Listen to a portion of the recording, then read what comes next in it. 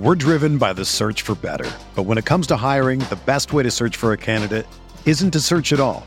Don't search, match with Indeed. Indeed is your matching and hiring platform with over 350 million global monthly visitors, according to Indeed data, and a matching engine that helps you find quality candidates fast. Ditch the busy work. Use Indeed for scheduling, screening, and messaging so you can connect with candidates faster.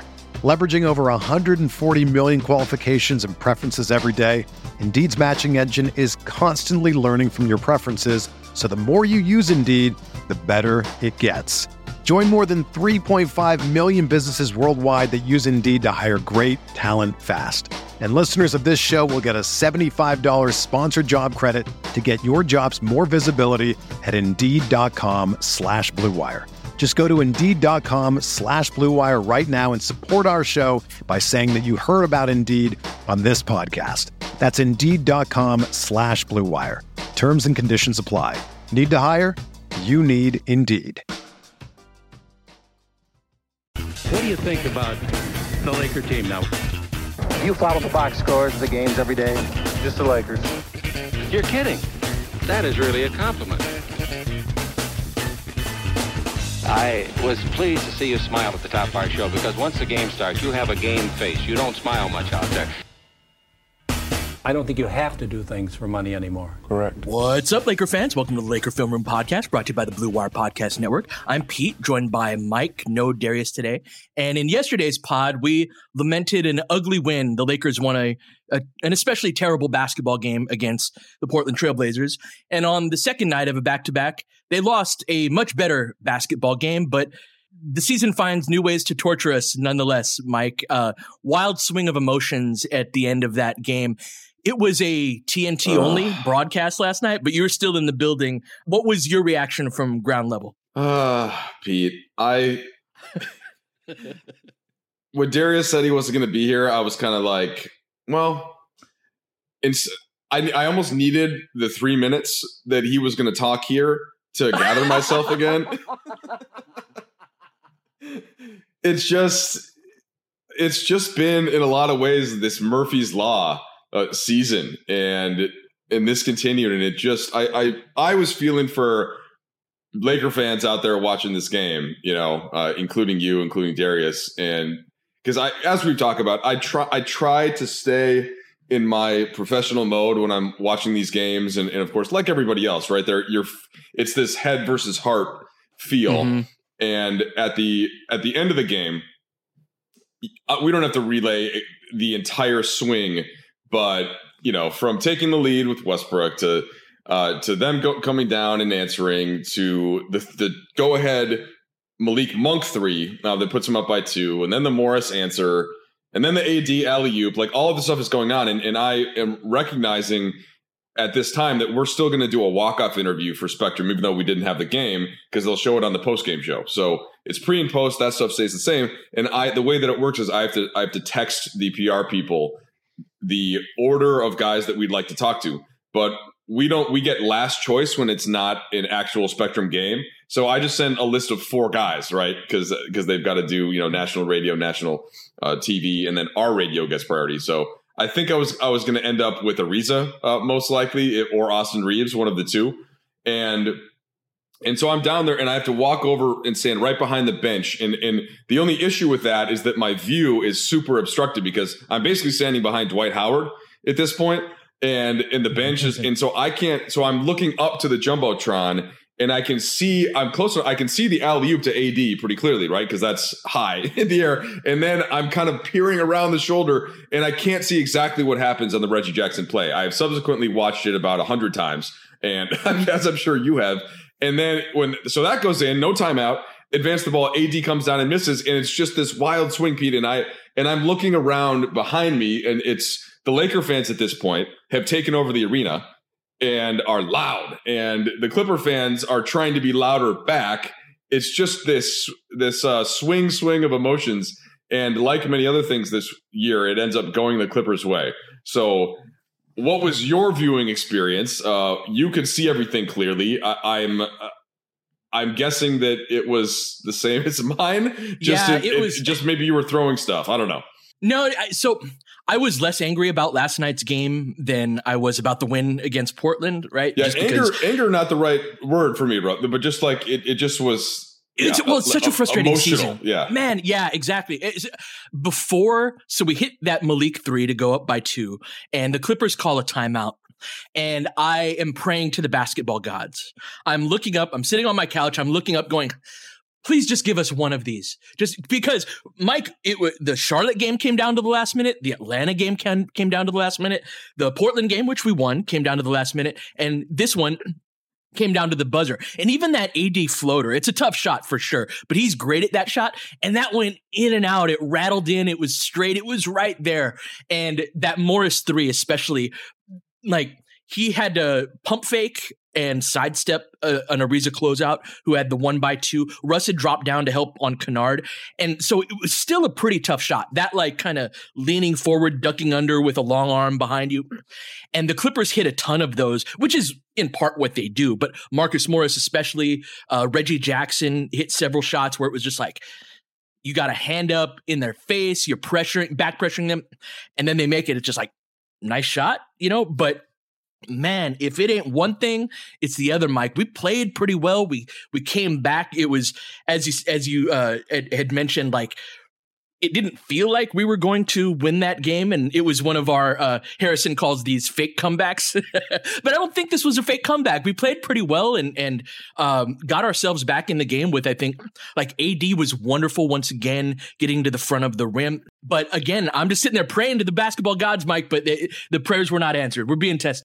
Well, in terms of the playing well or not, and I agree with that, because sometimes you just come back because the other team completely lets their foot off the pedal. In fact, that happens every night in most NBA games, and then the team that's up big usually reestablishes control. But in this case, the Clippers just were hitting some ridiculous tough shots. They were 60% through 3 quarters, and Morris and Ibaka could not miss, right? So this was not, I didn't think this was where the Lakers were not being rewarded because they weren't competing and the other team was just getting completely wide open shots. Now, the Clippers were getting good shots, but that's because they have a good offense and they have a spread, they have like a space 5.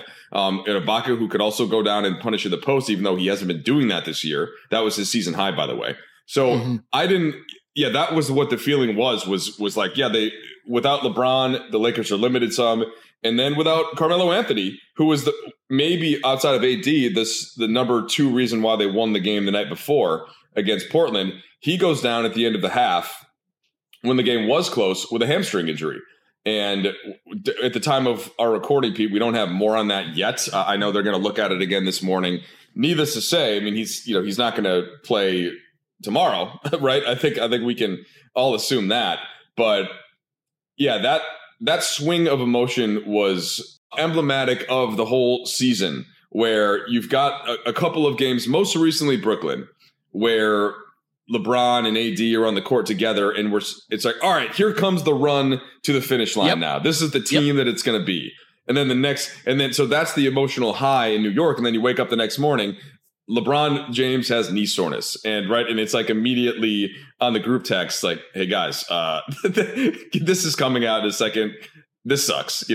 It's just been that way. And this is another extension of that. So I'm curious for a couple other basketball takes from you out of the game. As I like what you noticed, who you liked, what you saw, and whether it was in that final crazy minute or just the whole game in general. Yeah. So 2 quick hitters, I suppose. The Ibaka dominance as well as Ibaka played in last night's game I view that differently than Kennard or especially Reggie Jackson and Marcus Morris just hitting tough shots. They were really exploiting our switching, which again, I'm a big advocate for. But when you get Malik Monk on Serge Ibaka, there's a certain amount of he's just way too big for him. And he got a lot of action around the rim on that. And that's in part because we're starting really small 2 through 4. And this is a conversation we've had this week, right? And I had proposed, hey, let's start Melo. Well, guess what? That's not an option anymore to go bigger. And we'll talk more about him in the second segment, Mike. Well, Pete, it's also a tough contrast to the team that the Lakers that were so successful with, where they were pretty much bigger at every position. And now you're out there watching this, some of these same guys like an AD and THG, but now we're small, or 100%. And the Lakers are small. we're like the complete opposite team of what we've been the last couple of seasons, and learning the why behind what you do and like when you switch and when it's like, oh, we need to go away from this. The Clippers played zone against us. I don't mean to beat that dead horse, but it would be helpful to have that zone look. It's just not something that Vogel likes to do. And so the Ibaka dominance was, I think, more of a function of us switching onto him. He's one of the guys where if a guy is not a role threat, but is a strength threat, and Ibaka is so much more floor bound than he used to be, those are the guys that the drop coverages work more against because it's harder to see. You're not going to see as many Serge Ibaka rolls down the lane and skies through the air and hammers it down like a Gankwu or a young Serge Ibaka, right? So that was one element of it. And then secondly, we talked yesterday's pod, I think, about like, I don't have expectations of Russ as an organizer, but I do have expectations of Russ as an attacker. And he was not good enough through the first 2 quarters, especially, and mostly the first 3. He really spearheaded that comeback in the fourth quarter, Mike. But I thought that, like, in terms of what are my expectations of Russell Westbrook and how he should play, like, do what you're good at. And I thought that fourth quarter was an example of how it should look, whereas the first 2, maybe 3 quarters were like, you're being way too passive, especially within this context. So those are the 2 things that stood out to me. The one play that we were discussing in the post game, like waiting for some guys to come and do the interview, was that, of course, the final Reggie Jackson spin move. What did you see Russ being kind of supposed to do? And what did you think ended up happening? And to set that up, so Reggie Jackson's dribbling up on the left side, and I'm trying to remember who Westbrook was initially on, but maybe it's Terrence Mann comes up from the corner, and Russ sort of follows him, but Mann sets kind of like a hat, kind of like a fake screen. It wasn't even a ghost. I don't know what it was, but he doesn't make contact, and Russ stays with Jackson. But he goes to his left. It almost looks like Reggie's going to spin into the corner for a 3, the same place that Morris hit it. And Russ kind of goes for the swipe. Is that just kind of just basketball instinct? You kind of take it, or is he supposed to cut off the potential drive to the rim since Austin is there by stepping in? Like, how would you break down that play? So that play was both an Austin mistake and a Russ mistake. Let's take a quick break. When we come back, let's talk about that play. We're driven by the search for better. But when it comes to hiring, the best way to search for a candidate isn't to search at all. Don't search, match with Indeed. Indeed is your matching and hiring platform with over 350 million global monthly visitors, according to Indeed data, and a matching engine that helps you find quality candidates fast. Ditch the busy work. Use Indeed for scheduling, screening, and messaging so you can connect with candidates faster. Leveraging over 140 million qualifications and preferences every day, Indeed's matching engine is constantly learning from your preferences, so the more you use Indeed, the better it gets. Join more than 3.5 million businesses worldwide that use Indeed to hire great talent fast. And listeners of this show will get a $75 sponsored job credit to get your jobs more visibility at Indeed.com/Blue Wire. Just go to Indeed.com/Blue Wire right now and support our show by saying that you heard about Indeed on this podcast. That's Indeed.com/Blue Wire. Terms and conditions apply. Need to hire? You need Indeed. Whether you're a world-class athlete or a podcaster like me, we all understand the importance of mental and physical well-being and proper recovery for top-notch performance. That's why I'm excited that Unified Healing is sponsoring podcasts on the Blue Wire Network. Unified Healing is a new and super innovative global network of wellness centers powered by Energy Enhancement System, or EE System. If you haven't heard of the EE System yet, then you'll want to listen up. This technology promotes wellness, deep relaxation, purification, and rejuvenation. Wherever you are across the globe, access to a center is easy and affordable. Interested in experiencing the EE System technology for yourself? Go to unifiedhealing.com/Blue Wire to learn more and find a center near you. That's unified, UNIFYD, healing.com/Blue Wire. No material or testimonials on the Unified Healing website are intended to be viewed as medical advice or a substitute for professional medical advice, diagnosis, or treatment. Always seek the advice of your physician or other qualified healthcare provider with any questions you may have regarding a medical condition or treatment and before undertaking a new healthcare regimen, including EE System. So it's funny, Mike, when you first joined the pod, one of the things that you mentioned was you realized that Darius and I try to watch games and see the game through a coach's point of view, and it made us and the pod kind of makes sense more to you, that like, oh, this is the perspective that they're coming from. And what's funny is that I get that, but this season has ignited that in me more than any other season. I'm way more in my coach's brain, because the types of teams that we've been the last couple of seasons in particular are these really big teams. And it's not a style of basketball that I'm as familiar with. And Frank Vogel is an expert at it. So I've learned a ton about how to play big versus how to play small. But my coaching experience, again, on lower levels, but a lot of times the principles are very similar, come from playing small, like we're smaller, less athletic. You were talking about that moment where the other team walks into the gym and they got that 1'6'7" dude, and you're like, oh shit. Like, I was cracking up when you were saying that, because that was always a moment that even we'd have. That was your life? Yeah, well, that was my life. And that was something that we had conversations about. Like, I see you guys, when you see them come into our gym, or we walk into their gym, and they get into their layup lines, or they start to walk out on the court. I see all you looking at the other end of the floor, like, what do they got? Who do they got? And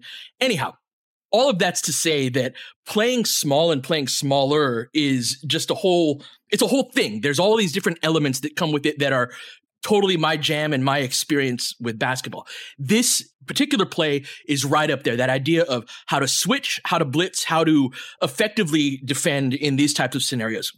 So you're right. Man, or whomever it was, sets that screen to get the switch. Ty Lue and company said in their post game that they were trying to target Austin Reaves. One of the reasons for that is because of his strength or lack thereof. Now, Jackson hits the burners to try to, if you think about it, if you have familiarity with like NFL concepts, you want to get the edge, right? If a running back runs on a sweep, you want to get outside, because that's when you can start turning upfield and really getting yardage. And so the defensive end, especially, their job is to set the edge, meaning that I'm going to push you back inside.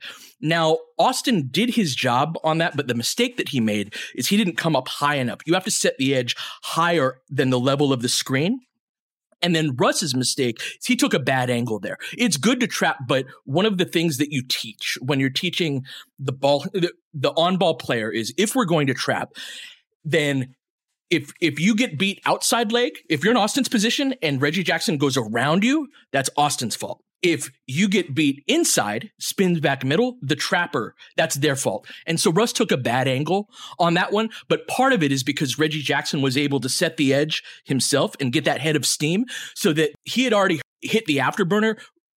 When he made that spin move, Russ would have had to take a very sharp angle for him to not split that. So it's also one of those plays where, like, that's a really nice play by Reggie Jackson. But that's how I saw it. Was if I had to make a blame pie, I'd probably say 65 Russ's fault, 35 Austin's fault. Yeah, that's interesting. And it's also something that as you get down to the stretch, we do way too much of overanalyzing that specific play compared to all of the previous ones before it. But It's impossible. Like, that's how the brain works. Oh, well, if I would have just done this. And then that would have been very much erased if AD's shot, that admittedly is very difficult, but one that he is excellent at, and he's got this great touch for being so big and to be able to get that off. So it was just one of many things, Pete. But the other part of this, I think we probably should spend some time focusing on, is just Carmelo Anthony.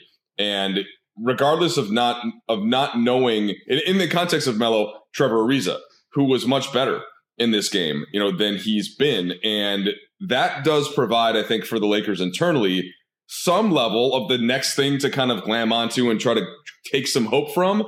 My initial caution is just that Ariza, having played limited minutes these last couple of weeks, maybe that was something that led to him having some better legs in this one. And almost just like Carmelo Anthony having to play in a back-to-back and being required to do much more because LeBron is out, now Ariza is going to be required. And it's just the chain just keeps breaking in that sense, right? But that's my initial thought about it, is that Melo, who knows how long he's going to be out. We don't know what level of a hamstring strain it is at the time of recording. Ariza can step in and do some of that, Pete, but I'm now concerned that they have even less behind him in case he ends up not being able to shoulder the load. So what's the standout for you with that context? Yeah, it's a roster-wide problem, Mike. If AD has to play the 5 spot, then we only have 2 forwards right now, and that's Stanley Johnson and Trevor Ariza. That's who closed the game. And so Dwight gave us some good minutes. I thought it wasn't Stanley's best game, but I have thought Ariza had that really bad game against Miami, his old team, right? And that was when we recorded afterward the Ariza pod, where I was very much like, yo, you can't play this dude. Like, and you certainly can't start him. And that's exactly what happened. The next game, Ariza was completely out of the rotation. Now, I think going from Melo to Ariza is less of a stark drop off. And since that game, I thought Ariza's played two of his better games. I always put a lot of stock in player body language when I rewatch games. And in that Miami game, Mike, he was so frustrated with himself. And there had been kind of this like vibe to him. Again, this might be projection on my part, but this vibe to him where it was like, yeah, I'm working my legs back up. I'm, getting back into the flow. That was kind of his vibe for the first dozen games or so. And then the last couple that he was in the rotation, it was like, oh man, I'm not playing well at all. And then getting benched, coming back, going from Melo to Ariza. And now we need LeBron back, right? It's something where we just don't have enough forwards. And obviously you need LeBron no matter how many forwards you have. But Ariza, even moving as he does, is a better defender than Melo is right now. What was so harmful about him is that he wasn't moving well and he wasn't making shots. Whereas when you have Carmelo Anthony on the floor, he could have a game like the Blazers at any night and he's always a threat. So that's something that certainly helps. But I do think Ariza is still a better defensive player. And I've been impressed by the defense the last few games relative to the talent that we have. It's been our offense that hasn't really been able to come through and play well. But if we get LeBron back, again, we're at that like just enough, but we need more forwards, Mike. Like regardless of how it happens at the trade deadline, we need at least one, probably two more bodies. Yeah, I think I see it that way too. And definitely that's what happened in the second half in the Clipper game, where with Ariza in there for Melo, I did think they were better defensively. And Malik Monk, once he got going late, and AD, and then whoever that sort of third guy offensively is more difficult to pin down without Melo and without LeBron in those situations, but they were able to just live off that. And it was an 8-0 run to start the fourth quarter. The Clippers were really struggling to score.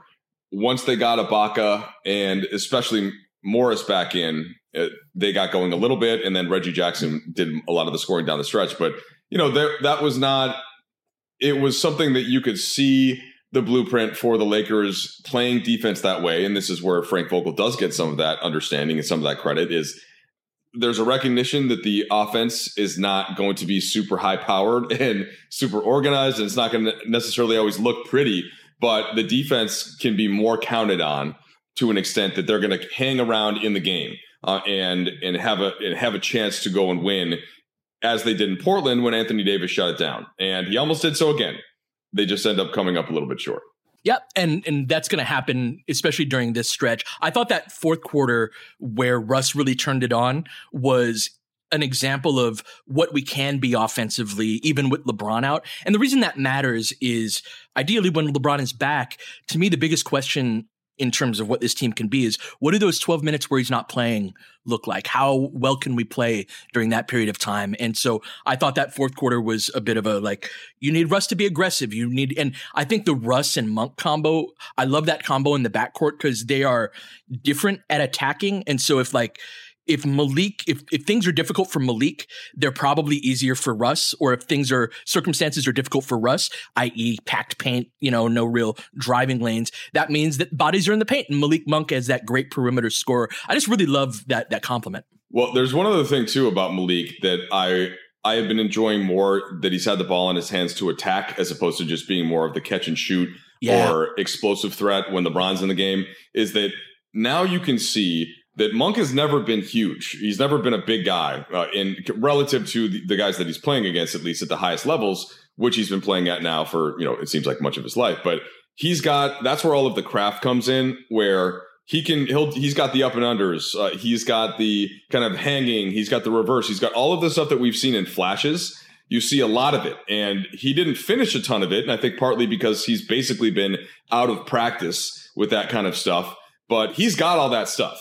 And like that to me is really fun to watch. That's really exciting basketball. And I do think that increasing his usage is absolutely a way to keep going. Even to an extent, Pete, once LeBron comes back. And, that's where you can get into that whole conversation of, how many, like, do you actually start him not have Bradley out there, start Stanley, right? And then you're kind of looking for that additional piece still. But that part is intriguing to me, and I'm looking forward to this next stretch to see if Malik can get some more of that going. You are speaking my language right now. Let's take our one final break and come back and keep going down that road. When you need mealtime inspiration, it's worth shopping Kroger, where you'll find over 30,000 mouth-watering choices that excite your inner foodie. And no matter what tasty choice you make, you'll enjoy our everyday low prices, plus extra ways to save, like digital coupons worth over $600 each week. You can also save up to $1 off per gallon at the pump with fuel points. More savings and more inspiring flavors make shopping Kroger worth it every time. Kroger, fresh for everyone. Fuel restrictions apply. I love the Malik AD ball screen action, Mike. Whenever two players are on the court together, one of the things that I look and hope for is they're good on their own, but is there some kind of multiplier effect when you put them together? And I always text you guys in the thread. This is like one of my many nerdy coaching irritations is one-handed passes off of the dribble. They're easier to intercept. And this is more important on like high school level basketball. But when you make a one-handed pass, you can't ball fake it, right? So if somebody off of the ball anticipates the read, if you don't have that second hand on the ball, then it's going to be a turnover. You can't pull it back. That said, it is very helpful in lob situations. I thought AD was wonderful at attacking where the Clippers were really weak, which is around the basket. And one of the ways to do that is he was more of an aerial threat, roll to the basket and throw it up. And so you got Malik coming downhill off that ball screen who can finish at all sorts of crazy angles with either hand. He's getting better at absorbing contact and finishing through that. And so it poses this really difficult problem, Mike, of like, do I do step up on Malik? But if I do that too much, then it's AD, through the air that's really problematic. And Malik is going to make that one-handed lob accurately, frequently. And so that like two-man action, that to me is a cover for some of Russ's limitations in the half court is that with Russ, you're always going to go under the screen. I'm going to take away AD's roll lane as much as possible. Now, there are times where you can get that, and they did last night for sure. But I think that having either a Russ and AD two-man game or a Malik and AD two-man game, those are two completely different two-man games from the defense's perspective. And I just really have liked that combo so far. No doubt. And it's funny the way that I was talking about Monk and AD, I didn't even mention Russ. And you're right. Of course, that would be the next piece offensively to get you into stuff, but that's I don't know if that was partly a Freudian slip, but Russ of course has to continue, right, to carry some of this burden. And what did he end up? I think he ended up 7 for 18.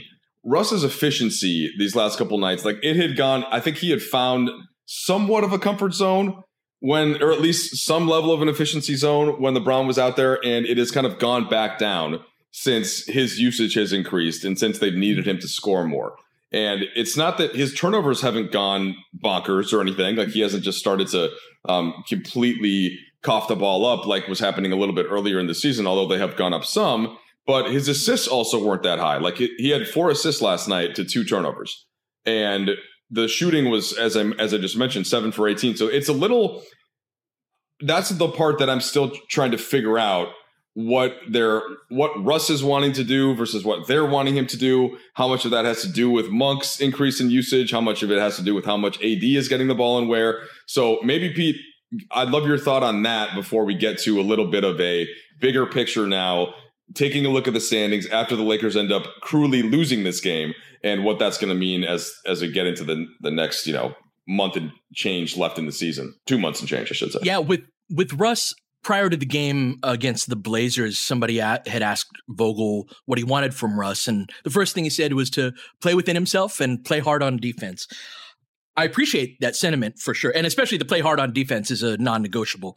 But Russ playing within himself, I don't think yields the results that we want, especially in the absence of LeBron. Now, in terms of his scoring efficiency, I rewatched the game and he had 2 or 3 kind of grenades, 1 second left on the clock and have to heave it from 32 feet, where his scoring efficiency in aggregate, because he had that good fourth quarter, I viewed it as like a 7 of 16 type of game, just because he's throwing a couple of 30-footers up and I generally don't count those heaves. So he was fine, but we needed him to be better than fine, Mike. We need him to not have 4 assists and 2 turnovers. We need him to have 10 assists and 4 turnovers and be that, especially in the absence of LeBron, we're not going to be an organized team. So let's be a disorganized team. Let's be a chaotic team. Let's be a team that pushes the pace, that attacks in the less structured points of the game. And the version of Russ that plays, quote unquote, within himself, I think is too passive for what he does. And when you slow the game down, that's when you really start to get to the to the weaknesses of his game, right? The skill deficiencies that, do I really want him taking that pull-up jumper? And then the other thing is, like, you got to finish your shots too. You had made a comment yesterday that we have a couple guys who like to hit on 19, and the trying to dunk the ball when you have an open layup and you can't palm the ball the way that you want to, man, just take the layup. Ain't no need to hit on 19 right there in the first quarter where we're just trying to get into the flow of the game. I get you want to have that big dunk that lights up the crowd and all of that, but take the 2 points and don't hit on 19. So to me, it's a combination of, if that's what Vogel's saying in the post game, or pregame, that's certainly what they're telling Russ behind closed doors. It's like, play calm, play within yourself. I think I understand the sentiment, but it's not who Russ is, for better or for worse. Well, you've hit on kind of the paradox, though, right, of Russ in offense and what I think has been going on for his last several teams. And like, for him to feel like he's really being optimized versus what the coaches and sort of some of the tape and all of that feels like is optimized. And I don't know if those have always been aligned. And I still think that there's that struggle to try and find it. And I'm sympathetic to both. I'm sympathetic to Russ trying to figure that out, which he says all of the time when we're still speaking post game. And I'm sympathetic to Frank Vogel as to figure out how to use this, what you've termed, Pete, in the past, like this attack, this weapon, right? This sort of this. I'm not good enough with devil of a basketball player. I mean, this is where I need Michael Thompson to get into military history to find the proper weaponry. And which whether it's Air Force or Navy or Army or whatever it might be, but the way that Russ can be deployed in that sense, does seem to be, sometimes the coaches want it to be a surgical strike, right? And in Russ, it wants to be more like about Russ, yeah, it's more like carpet bombing, like just from all angles, all over the place. Yep. So it's not an easy thing, and that's just another extension of it. So let's go ahead and look, Pete, now at this Western Conference picture that we've been discussing ad nauseum all year, to the point where I'm now zeroing in my focus a little bit more. For a while, it was watching kind of Phoenix and Golden State at the beginning of the season, and how much were they pulling away while LeBron was out with his initial absence. And then it kind of turned to Memphis and Utah. And actually, I shouldn't say Memphis yet, because they had yet to get really hot, but Utah and that kind of group. And then now, or I shouldn't even say now, last week, it was more Dallas and Denver. And this was when LeBron was still playing, and the Lakers looked to be on the ascent. And it was, all right, how many games in the loss column are those couple teams ahead? Well, it looks like the Lakers are going to start playing better now that AD is back. Now that transition has gone to the Timberwolves and the Clippers, and to a lesser extent, especially after the Lakers beat them a couple games ago, Portland. And the Timberwolves now, Pete, are 3 games ahead of the Lakers in the loss column. They have a super easy schedule going up to the All-Star break. They just beat Detroit last night. They have 2 days off. Then they get Detroit again at home. The Clippers schedule is not as easy as the Timberwolves schedule. They do have some road games ahead, but that now, like, that represents the 7 and the 8. And bringing into this picture is Carmelo Anthony's hamstring injury. How long is he going to be out? Still not knowing when LeBron returns. And what is your initial takeaway as you look at that picture and what the Western Conference is and how the Lakers should be thinking about things? I think we have to get to either 6 or 7. And when I say 7, that means the 7 or 8 seed, meaning that you've got 2 play-in games now, or 3, I suppose. The 7 and the 8 plays, and whoever wins that game gets the 7 seed. Then the 9th and 10th plays, and then the loser of the 7-8 game plays the winner of the 9-10 game for the 8th seed. We can't be in that 9-10 game. And right now we are on the standings. We need to get to either the 6th seed or the 7th seed, meaning that we win that 7-8 play-in game, but we have to get to the 7 or 8 seed to get there. I don't see us having a path to where we need to go and enough time if we get that 8th seed. Now, I think that I don't view Denver in particular as out of reach as you do, but I'm also in more of a mental spot where I want to see us playing well. And at the very least, we've established something, I think, over the last 3, 4, 5 games defensively, where we have a little more of the rope in that respect. And my expectations of how good we can be offensively without LeBron are kind of low. So my thought is that if we could play defense like this, when LeBron gets back, we're going to be a pretty good team. And so I'm in more of a mindset where we have to play better, and I'm less concerned about the standings, while also thinking we cannot be in that 9-10 game in the play-in. Where do you stand on all this? I am in the ideal everybody is healthy spot, and even just if the Lakers are healthy, and of course this is mostly about LeBron, but if LeBron is able to actually come back and is healthy and can stay on the floor, then I think the Lakers with LeBron are at least slightly better than Denver and Dallas, but I don't think they can make up 5 games in the loss column at this point of the season, because I'm baking into that with LeBron having this knee swelling, I'm not sure that when he comes back, it's just going to suddenly be great. And he's not going to have any additional swelling moving forward. Yeah. And again, this is all speculation just on my own part. I know nothing more than that he is out with knee swelling. But to me, that is something that probably, at least to some extent, has to be ongoing. So that's one thing baked in. Secondly, Jokic has been healthy all year and he's not the kind of guy that, pulls up in transition because he's exploding down the court and has like a soft tissue injury. He's not the kind of guy that's jumping into traffic in the rim and landing on an ankle. And as long as he is healthy, I think Denver plays at about the pace they're playing right now. And they could even get better if they get Murray back. So again, like I see them maintaining right now, they're at about a .550 winning percentage.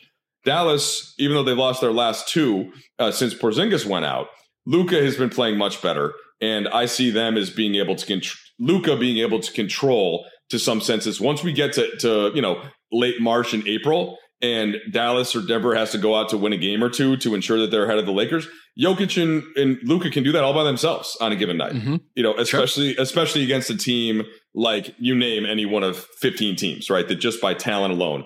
So I see those spots basically as out of reach, barring some type of injury to the Stars, and knock on wood, that doesn't happen to anybody in the league. Therefore, all of the focus to me is on, as you said, Pete, as on limiting the potential requirement of the play-in by really focusing on trying to get to 7. And guess what? That's what Minnesota and the Clippers are going to do as well. And I think Minnesota has the higher ceiling there just based on talent and athleticism and health and all of that moving forward. And they already have a 3-game edge on the Lakers in the loss column, in part because of the game that the Lakers lost to the Wolves in Minnesota, which is when AD went down the initial time, right, with the MCL injury. So, but that's the schedule watching that I'm going to be doing. And the Lakers, that's why even that shot that AD takes that doesn't go in is just a killer in this kind of a thing. Because they got a tiebreaker now too. Yeah, you're inverted with the Clippers. Not only that, it's an additional loss in the loss column. So I don't think it's too early to start to worry about even that 7 spot. And the thing that can convince me otherwise is seeing LeBron James come back and seeing him look like LeBron James. But I don't expect that the Lakers, like Pete, if you just look at the Lakers schedule coming up, it's not exactly easy. Like it's getting into their tougher national TV portion of the schedule. And all of those teams, just like the teams that are bad, but all of those teams are going to be especially eager to try and beat the Lakers on national TV. And so there you go. So I don't know what level it sounds like my level of concern as to where the Lakers would end up in the standings would be, Pete, but it feels high, at least when I talk about it. No, I mean, even in the best case scenarios, Mike, we're talking about, not having home court advantage for any series. 6 seed, I know you think that it's out of reach. I think that we've got an outside shot, certainly very outside, but an outside shot of getting there, in part because I think that when we have all of our guys, we're going to be a really good team. But I've been saying that just you wait all season, and you make a great point that it's not like LeBron's going to come back and all of a sudden his knee or nothing else is going to go wrong. The only thing I would say is that you could say the same thing about Dallas and Denver, is that they can have that. The next 25 games are not written, but making up 5 games in the loss column is certainly a lot and an outside shot of that. But to me, it's way more about just let's get to playing well. And if playing well means that we're the 8th seed and play a road game against the Clippers in the first round, in the play-in, or play a road game, an actual road game against the Timberwolves for that spot. If we're playing well, like, it's not ideal, but that's the only way that's the only thing that we have control over. And this isn't something that I think we want to think a ton about right now. We need a good 25 game stretch to evaluate this team going into the off season. I thought last season we threw some of the baby out with the bathwater because we blamed some players or thought some players weren't good enough once AD went down to step up into a bigger role. And there were so many injuries last year that I think it obscured our vision on who's good and who's not at this particular contract, or anyway, in this particular role, that I think that even beyond the value for this season, going into the offseason and being like, this is what fits next to LeBron and AD. Do we need to pivot off of Russ? Just being able to answer those questions are important too. So my focus is wholly on let's get better. Let's keep improving. Let's hold it down, as frustrating as it is. We got a game against the Knicks tomorrow to hopefully continue that. And that's one that we should win. We'll be back on Monday to cover that here on the Laker Film Room Podcast. James has got it in low to McHale. McHale wants to turn. He's double teamed. Just pass out in front, broken up by Worthy. Tip to Magic. Worthy dies on his belly. Magic scores. There's Magic, got it. Magic fires. It's good. They will. Lakers win the game. The Lakers win the game. Rebound of Lonnie. 3 seconds left.